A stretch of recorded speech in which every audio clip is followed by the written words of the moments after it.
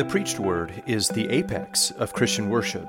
Since the Scriptures speak of Christ from beginning to end, the aim of preaching is to display Jesus' glory in every passage. That's Luke 24, verse 27.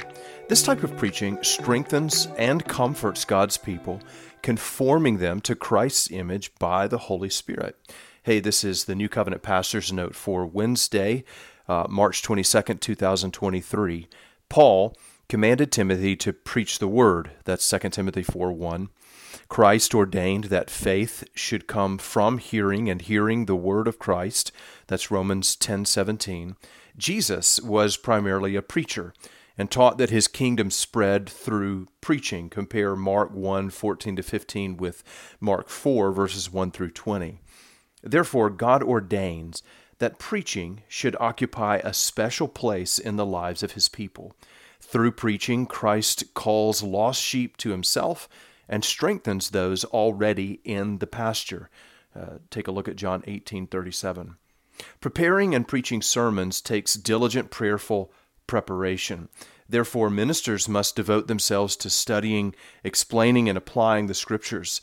The minister must digest the Word for himself before he feeds it to others.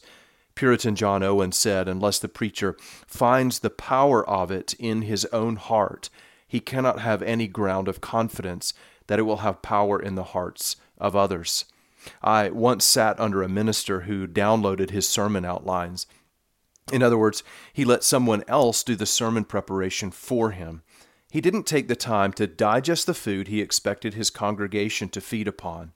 It showed that this congregation was poorly fed by their supposed shepherd. There's another side to preaching that needs effort and growth: listening. For some, the sermon is nap time. However, listening to a sermon is a spiritual exercise and an act of worship. If the minister opens and explains Scripture, then you must receive it as God's Word. Compare 1 Thessalonians chapter 2, verse 13. Listening well means preparing, receiving, and practicing. Here are some pointers to help you listen to sermons better. First, prepare with prayer.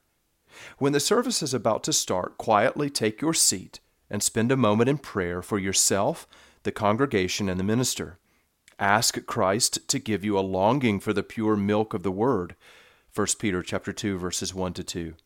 Second, take notes and review what the minister says about the Scripture passage. Take a look at Acts chapter 17, verse 11.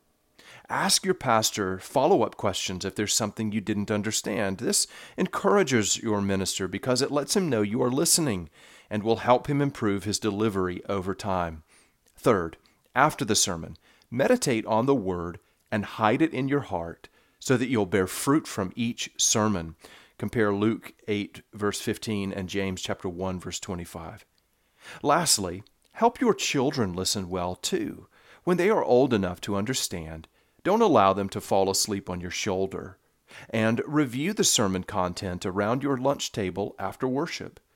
You understand preaching rightly when you see it as an aspect of worship in which both minister and congregation are active. There are no passive parts of worship. As you worship Christ during the preaching portion of the service, set your heart to rejoice in what He says to you. Thanks for listening to the Pastor's Note. For more information about New Covenant Presbyterian Church in Summit, Mississippi, please visit newcovenantpres, that's PRES.org, or check us out on Facebook at New Covenant Pres. Thanks again for listening. I'll see you next week on the Pastor's Note.